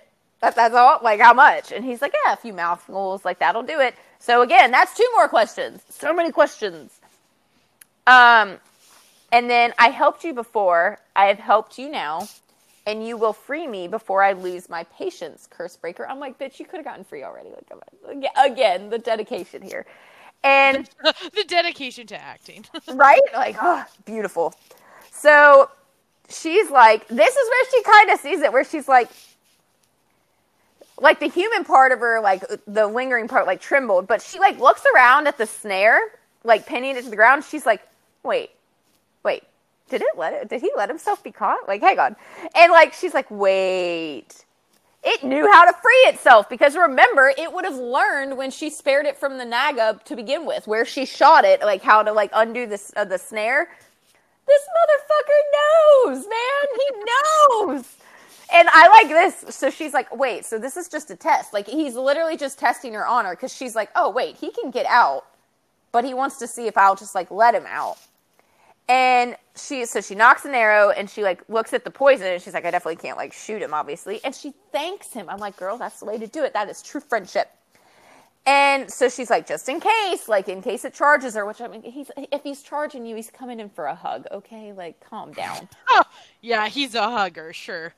Yeah, and then, this is why the Suriel hadn't let himself go. He's been living, he's just been waiting. He's been chilling with all the other Suriel, watching this drama, watching it the whole time. And he's just like, oh, it's coming, my time. Let's go. Well, I just think the TikTok that we posted on our story with like, she's gonna know. How are they gonna know? Rhys just like looking, how are they gonna know? They're gonna know. They're gonna know. Okay, so the Suriel, here we go, guys. Gossip girl here. Oh, God. But like, truly, okay. Truly, this is the OG, the same Suriel that's been seeing everything happen. He's invested. All right. If you wish to speed your mate's healing, in addition to your blood, a pink flowered weed sprouts by the river. Make him chew it. And so she fires the arrow to let the snare go. And she's like, she did it before I finished hearing its words. The trap sprang free, and the word clicked through me. That's like XOXO. The Suriel. XOXO. The Suriel. Seriously, it's a tagline. I love it. Okay. And then that's when she's like, what? I just imagine the deadly calm here where she's like, what did you say? And I love this. The Suriel, he's so proud. He literally is like puffing up in pride. He like rises to his full height. And this is where she's like, oh shit, man. Like you may not have muscle, but like you're like powerful. Like, oh. And then the Suriel's like, oh, I love this playing coy where he's like, oh, she didn't hear my instructions, not the whole mate thing. So he's like, oh, if you wish to, and then he pauses and literally gets a shit-eating grin on his face. And he's like, oh, you did not know that. Oh my goodness. Oh, I told you last time. How did you not understand the first time? I thought I was very clear. I seem to have spilled the tea. Goodness me. Like, he's so proud of himself right now. And then she's literally like, say it. And this is the greatest moment of his life. The High Lord of the Night Court is your mate. And she's like not breathing. And the Suriel notices her reaction and everything, because we've also found out, we thought originally like Suriels could only like sense lying or fear. No, they can sense all of her emotions. You'll see that in a second. And so the Suriel's just like, interesting. And I was like, interesting? You rock this chick's world. And you're just like, interesting. I'm going to take my cloak and be on my merry way. Bye. Fade into nothing, So like you like tiptoes out. I know, just like, all right, I'm gonna peace out. Bye. You have a lot going on. Now I'm gonna watch this all play out. Yeah, right. Like he's just like perching outside the cave to listen, to be like, oh shit. This is like my favorite soap. Oh, I love it. So like, she's just like, mate. Rhys was my mate, not lover, not husband, but more than that. A bond so deep, so permanent that it was honored over all others, rare, cherished. And not Tamlin's mate, Rhys. And then she goes back through. I was jealous and pissed off, you're mine. And this, I love this, because this shows the Suriel is Team Feyre, not Team Rhys, because he sticks around to keep digging Rhys's grave. Because Feyre's like, does he know? And the Suriel's just like, yes. Like, he's literally, he's holding, it even says he's like quenching the robes of its new cloak and its fingers. So he's literally just sitting there almost like Gollum-esque with the like ring, but it's a cloak. And he's like, ooh, new cloak. And he's like, oh yeah, he knows. Like, don't bother me. I'm looking at my cloak. Like, yes. And she's like, for a long while. And he's like, yes, since. And he was going to spill the fucking full tea on Rhys, which I find hilarious. And she's like, you know what? No, that motherfucker can just tell me himself. Like, and that's when the Suriel is like, he cocks his head again because he's very much like a dog almost, like trying to understand things. And he's like, you're feeling too much. Like, I can't, are you happy? What do I need to do, friend? I'm here for you. I know other things. Do you need more secrets? Like, what's going on? And he's like, I can't read it. So the Suriel really can read emotions, like all of them.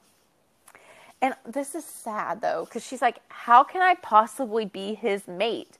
Mates were equal, or at least matched. And I love this. I love it. So he's like, he's the most powerful High Lord to ever walk this earth. You are new. You are made of all 7 High Lords, unlike anything. Are you two not similar in that? Are you not matched? The Suriel is her, like, hype man. He's the best hype man ever. He's like, bitch, you deserve him. You deserve each other. You are powerful. You are strong in your own right. And I'm like, oh my God, we all need a friend like the Suriel, you know? We all need that hype man in our lives. I love it. I love it. And just as a recap, she's like, this is where the anger sets in. She's past surprise where she's like, mate. Oh, well, that the Suriel is just like standing there. Like, he's no longer trapped. He's just like. Yeah, he's just standing there talking with her. Yeah. And so she's like, mate. And he knew. He'd known. And then she like looks over the river towards the cave where she knows Rhys is and just is like, I'm going to fucking kill him. But she turns around and the Suriel's gone. He's just like, gonna go put my... Bye. He went to go like stitches like little initials into the cloak because he's like, this bitch is mine. Like, nice. So like he's gone. And she's just like, I love that he just leaves her to like ponder this. So she finds that little like the pink weed. She rips it out of the ground. She's stalking back to the cave. And she's like, oh, good, he's half awake. You son of a bitch. And I love this. I love how all of her, like, previous lust has turned to anger. Oh, she is pure anger. And I'm sorry, I know it's bad because, like, he's, like, you know, dying. But, like, I laugh every single time I read this scene because I'm just imagining, like, a half-dead Rhys just, like, chilling, looking at her like, oh, thank God, you're back. And then she's just, like, livid but, like, has the cure and is, like, helping him. But he's like, I feel like there's something going on here. I feel like there's something wrong. Yeah, like, something changed. So she literally throws the weed at him, and, like, she yanked it from the ground, so when she throws it at him, soil just goes over his bare chest, because she just throws the whole thing, and she's like, chew that. And he, like, blinks at her, and all she can think is mate. And he obeys. He, like, frowns at the plant, and he just he doesn't question her, so that's a smart man right there. When, men, any male listeners, if you have a female in your life who out of nowhere seems this very, very angry, and she tells you, just do it. Don't ask questions. Just do it, okay? Just do it. For the sake of everyone, just do it. So he obeys. He kind of, like, frowns at it, but he just, like, starts chewing it, and he, like, grimaces and swallows, and she's just, like, she's all business. She takes off her jacket, she rolls her sleeve up, and she's just, like, he'd known, he'd kept, like, she's thinking it over how angry she is as she's helping him. Like, as she's saving his life, she's pissed at him. I love it. So, he'd promised not to lie, not to keep things from me. And this, the most important thing in my immortal existence. Yes, bitch, your anger is justified. So she just, like, takes a dagger to her forearm, cuts it long and deep, and she just, like, holds it out. And she's like, drink this now. And, like, he blinked and, like, he raised his eyebrows. Because I'm sure he's like, why the fuck am I drinking your blood, man? What's going on? And, like, Amren. Right? Yeah. He's like, what's going on? And she doesn't even give him a chance. She literally grips the back of his head and just shoves his face into her arm. And just, like, until he starts drinking. So after he gets to 3, she doesn't be like, oh, okay, that's enough. She just, like, yanks her arm back and shoves her sleeve back down. And then she stands up and she's like, you don't get to ask questions. And at this point, I can tell that he's probably, like, he's looking up at her and, like, he's exhausted, he's in pain, his blood's on her lips, like, he looks a mess, and he's just looking at her. And I like this. Wariness flooded his eyes, but he nodded, biting off another mouthful of the weed and chewing. It's almost like he wants more of the medicine because he's like, I think I'm going to need my strength here. Yeah. And so I stared down at him, the half-Illyrian warrior who was my soul bonded partner. How long have you known I'm your mate? Oh. Rhys stilled, the whole world stilled, and he swallows and just, Feyre, and I'm like, bitch, that's not an answer. She asked you a question. And she's just like, how long have you known that I'm your mate? You ensnared the Suriel, and I'm like, okay, I love that you put that together so quickly in your, like, weakened state. Like, good job. You remembered who your mate's best friend is. It's the Suriel, right? And so she literally was like, you don't get to ask questions. I just fucking told you this. Stop asking questions. And, like, I love this. I thought something like panic might have flashed over his features. I'd be panicking too if my mate was like this. And I love this. He starts chewing more of the weed, and it's literally, she's like, he needs the strength to face me. Oof. We're not in a good place. And he's literally just like, I suspected for a while. I knew for certain when Amarantha was killing you. So they were mates before she was made. Their bond is so powerful. They were mates when she was still a fucking human. And then, like, when she was, like, he suspected it, he felt it, he knew it when she was killed as a human, and then after she was made, when they were outside under the mountain, when he fucking literally tripped backwards, that's when he was like, yep, it hit me like a blow. I love this. She remembers he'd gone wide-eyed, he'd stumbled back as if shocked, terrified, and then he just vanished, remember? And then that's when she's like, that had been over half a year ago! And she's like, my blood pounded in my ears. Ooh, when were you going to tell me? And again, this motherfucker just says, Feyre. And I'm like, bitch, just answer her questions. You are close to death. When were you going to tell me? And like this answer, man, I don't know. Ooh, I wanted to yesterday or whenever this is. I mean, this is like kind of valid. Half of it's valid, half of it's not. Valid.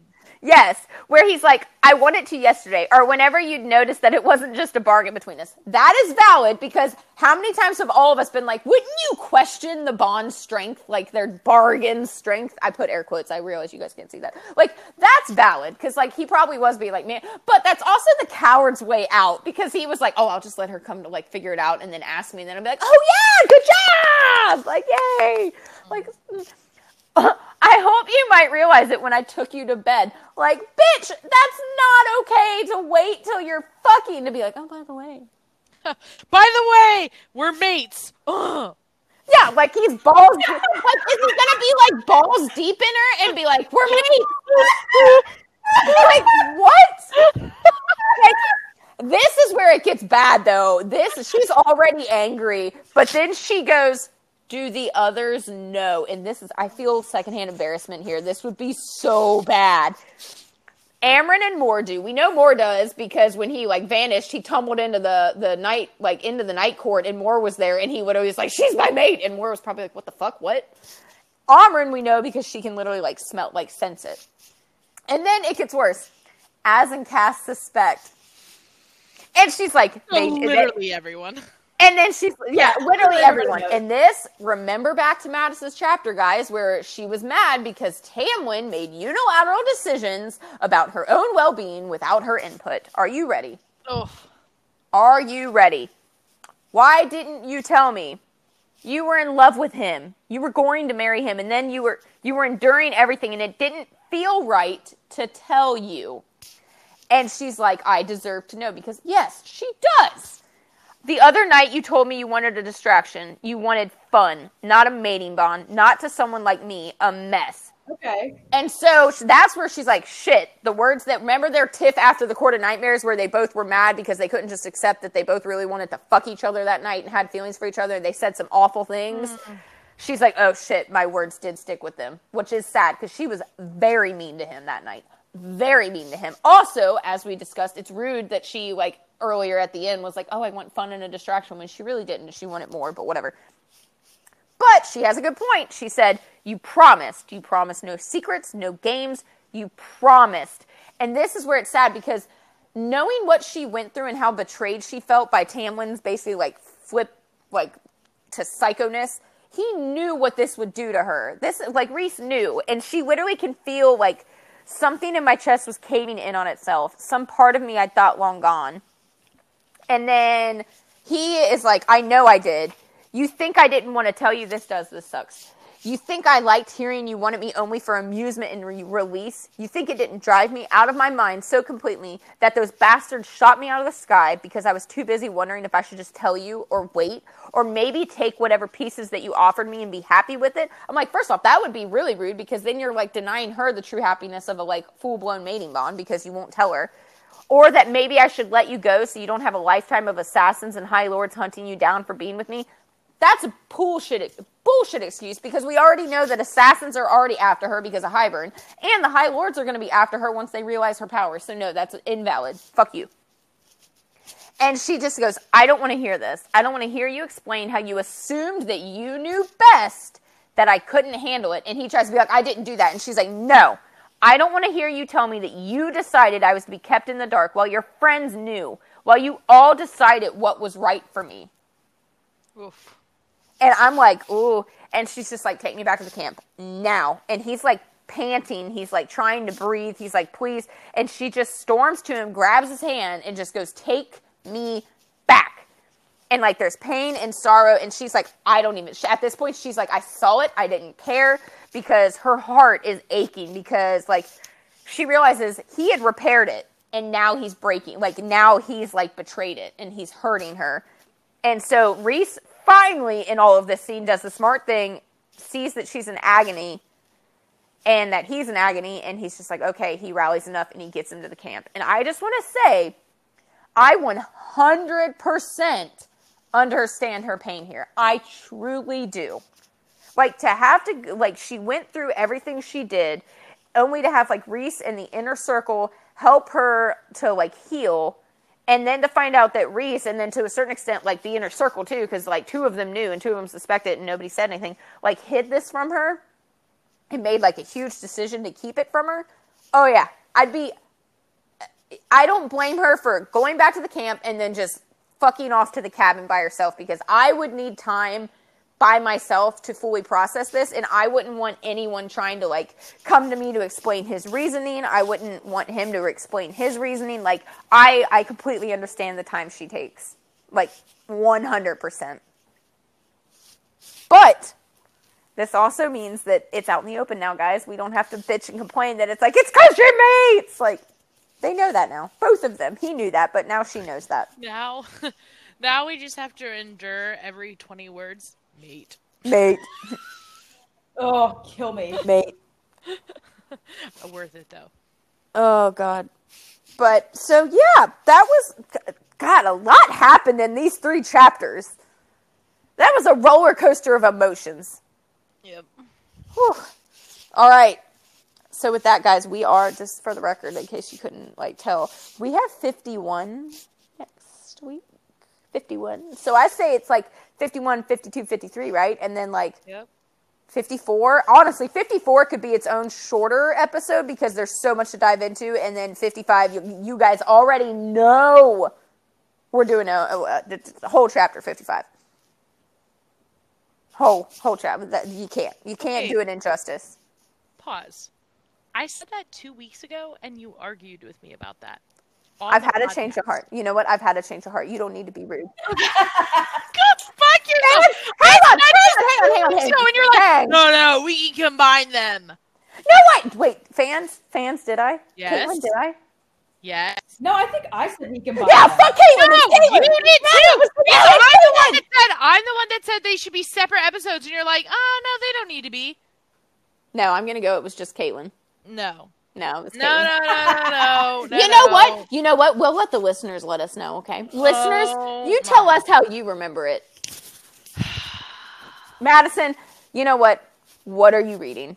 I'll distract you. What are you reading? Oh my God. Oh, geez, you got a lot this week. I do. I read a lot of arcs this week. Like, I'm not even kidding you. There were a lot. So obviously arcs, advanced reader copies. I love them. So I talked about one last week, Brought to Light by Elliot Grayson. Okay.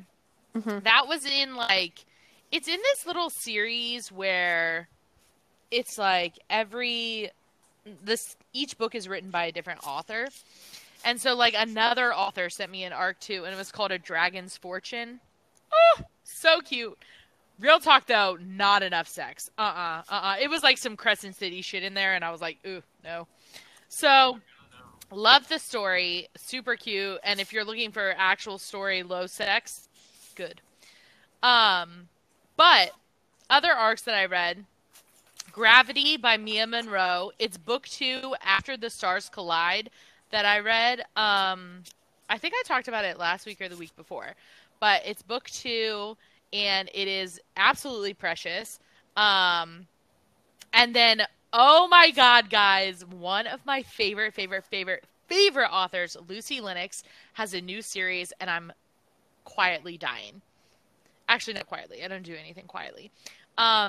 Book 1 is called Right as Rain, and it's this NFL superstar and his personal chef, and all of these are Right as Rain and Gravity by Mia Monroe are both contemporary romances. The Dragon's Fortune is obviously fantasy but so cute. Anything by Lucy Lennox, you should read. It's honestly just some of the best contemporary romances that KU has to offer. I'm not even kidding you. Honestly amazing.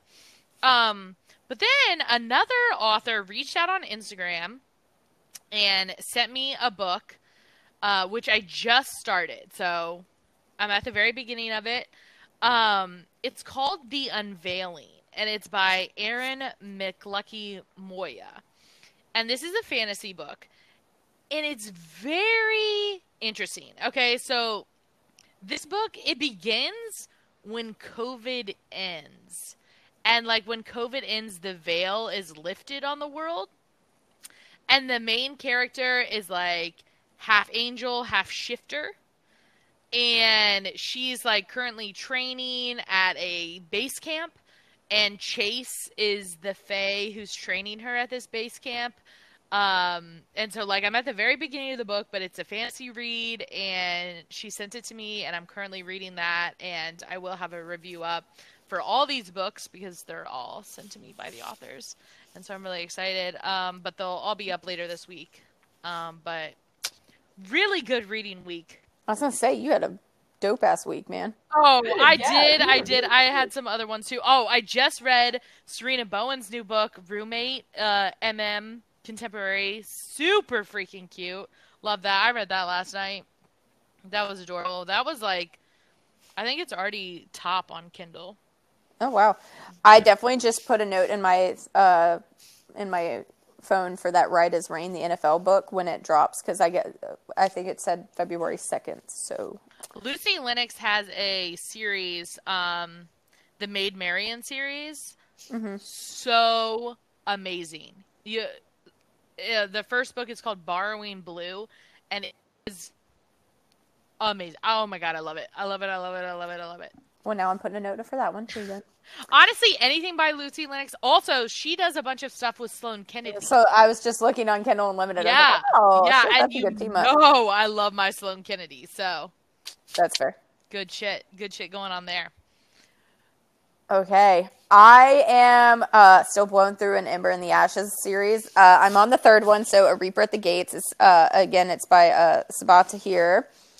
I'm loving it. Okay, so it is a dark series. There's not a lot of good things happening. You don't get good things are very sparse, but obviously it's building up to a big thing, obviously. But there's so much going on, and I'm constantly on my toes because again, this she is not afraid, one, to kill people, or two, to have your MCs lose. Like, it'll keep you on your toes, and I'm still in love with all the characters. It's multiple perspectives. You got 3 main characters in the 3rd book still. It's like there's some love, there's intrigue, there's fantasy. I'm in it. I'm in it. I have like some other errands to do today after we finish recording, but then I literally plan on just sitting on the couch reading. I'm so excited. Also, I did start, so I'm back on my shit where I have 1 Kindle Unlimited book, one physical book. You guys know I can't do more than 1 of each. That's just how I am. So I started Storm and Fury by Jennifer L. Armentrout on Kindle Unlimited. Yeah, it's her Harbinger, I don't know, series. She's got a couple other ones, but I think this one is like in the same world as her White Hot Kiss one. Yeah. I'm not sure. I need to like figure it out more. I think it's a spin-off series to that. Yeah. Well, so I'm hoping I'm okay to read it without reading the other one. I think so. Like, it didn't say not to, but I'll figure it out as I go, guys. It's fine. But I have to note that I was going to buy like a physical copy, but it's sold out for like a month still on Amazon. So I went ahead and just bought the first Bridgerton book, The Duke and I by Julia Quinn. Ooh. I bought it. I have it on Kindle. So that's on my list for my next Kindle read as well. And then obviously once I finish A Reaper at the Gates, I'm going to be reading the 3rd one, which I think is like the Sky in the Storm or something. I'm obviously going to just go straight to the 4th one because I'm in it and I need to know what happens. Caitlin, do we want to know? I'm still reading my you don't want to know. I'm still reading my Shogun book. It's really long. You do tend to do that though. You tend to pick some pretty long books. I get like textbooks like that's just a very long. I do like long books, so I won't judge you there. I like long books. I do too. Yeah, it's a really long book, so I'm still in the depths of it. It's really good. I like it a lot. You guys would hate it, but we love you. That's what's important. Yeah, that is true. Okay, so again, social media. Please subscribe, review, rate ACOTR podcast. Please, guys, for real. Like, save our photos, share them if you really like them. It really, really helps us. Interact with our stories. We love like the questions. You all have some funny ass answers to shit. Oh my gosh, yes. And don't be afraid. Like, we've gotten some people that have messaged us and they're always like, "Oh my gosh, it's great to know that you respond." Guys, yes, we respond. Obvious, we respond all the time. But anywho, okay, so our shout out today goes out to Derek A, who's d.kil_burn on Instagram. She is always sending us the most beautiful fan art and like Etsy shops and memes and like funny ass shit on Instagram all the time. And honestly, we just love chatting with you. So thank you for always reaching out and chatting with us. It's great. We love to hear from you. But that is our social media shout out of the day. And again, reach out, chat with us. We are here. Literally always here. Always. All right, guys. So with that, we're going to wrap up this episode. That truly just a lot. Man, I'm like looking back, a lot happened. So with that, I need a drink. So as always, guys, cheers to our high fae bays. Bye.